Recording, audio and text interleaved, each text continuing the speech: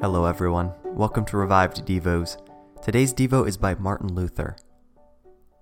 They searched for him among their kinsfolk and acquaintances, and when they found him not, they turned back again to Jerusalem, seeking him. Luke 2:44 and 45. Here you see what Mary experienced. Although she is the mother of a child in whom she might have gloried before all mothers, yet you perceive how God deprived her of all happiness. She had reason to fear that God was angry with her and would no longer have her to be the mother of his Son. Only those who have passed through similar experiences will understand what she suffered. Therefore we should apply this example to ourselves, for it was not recorded for her sake, but for our benefit. We should profit by her example and be prepared to bear our sorrow, so that a similar affliction of losing Christ does not befall us. When God vouchsafes to us a strong faith and a firm trust in him, so that we are assured that he is our gracious God and we can depend upon him, then we are in paradise.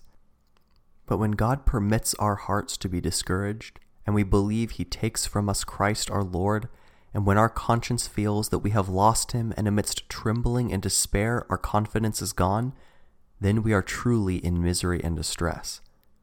Even if we are not conscious of any special sin, yet in such a condition we tremble and doubt whether God still cares for us, just as Mary here doubts and knows not whether God still deems her worthy to be the mother of his Son. Only strong minds can endure such temptations, and there are not many people whom God tests to this degree. God does this especially to guard his children against a twofold danger. First, being strong in their own mind and arrogant, they might ultimately depend upon themselves and believe that they are able to accomplish everything in their own strength and become presumptuous and overconfident. Secondly, he wants to give us an example.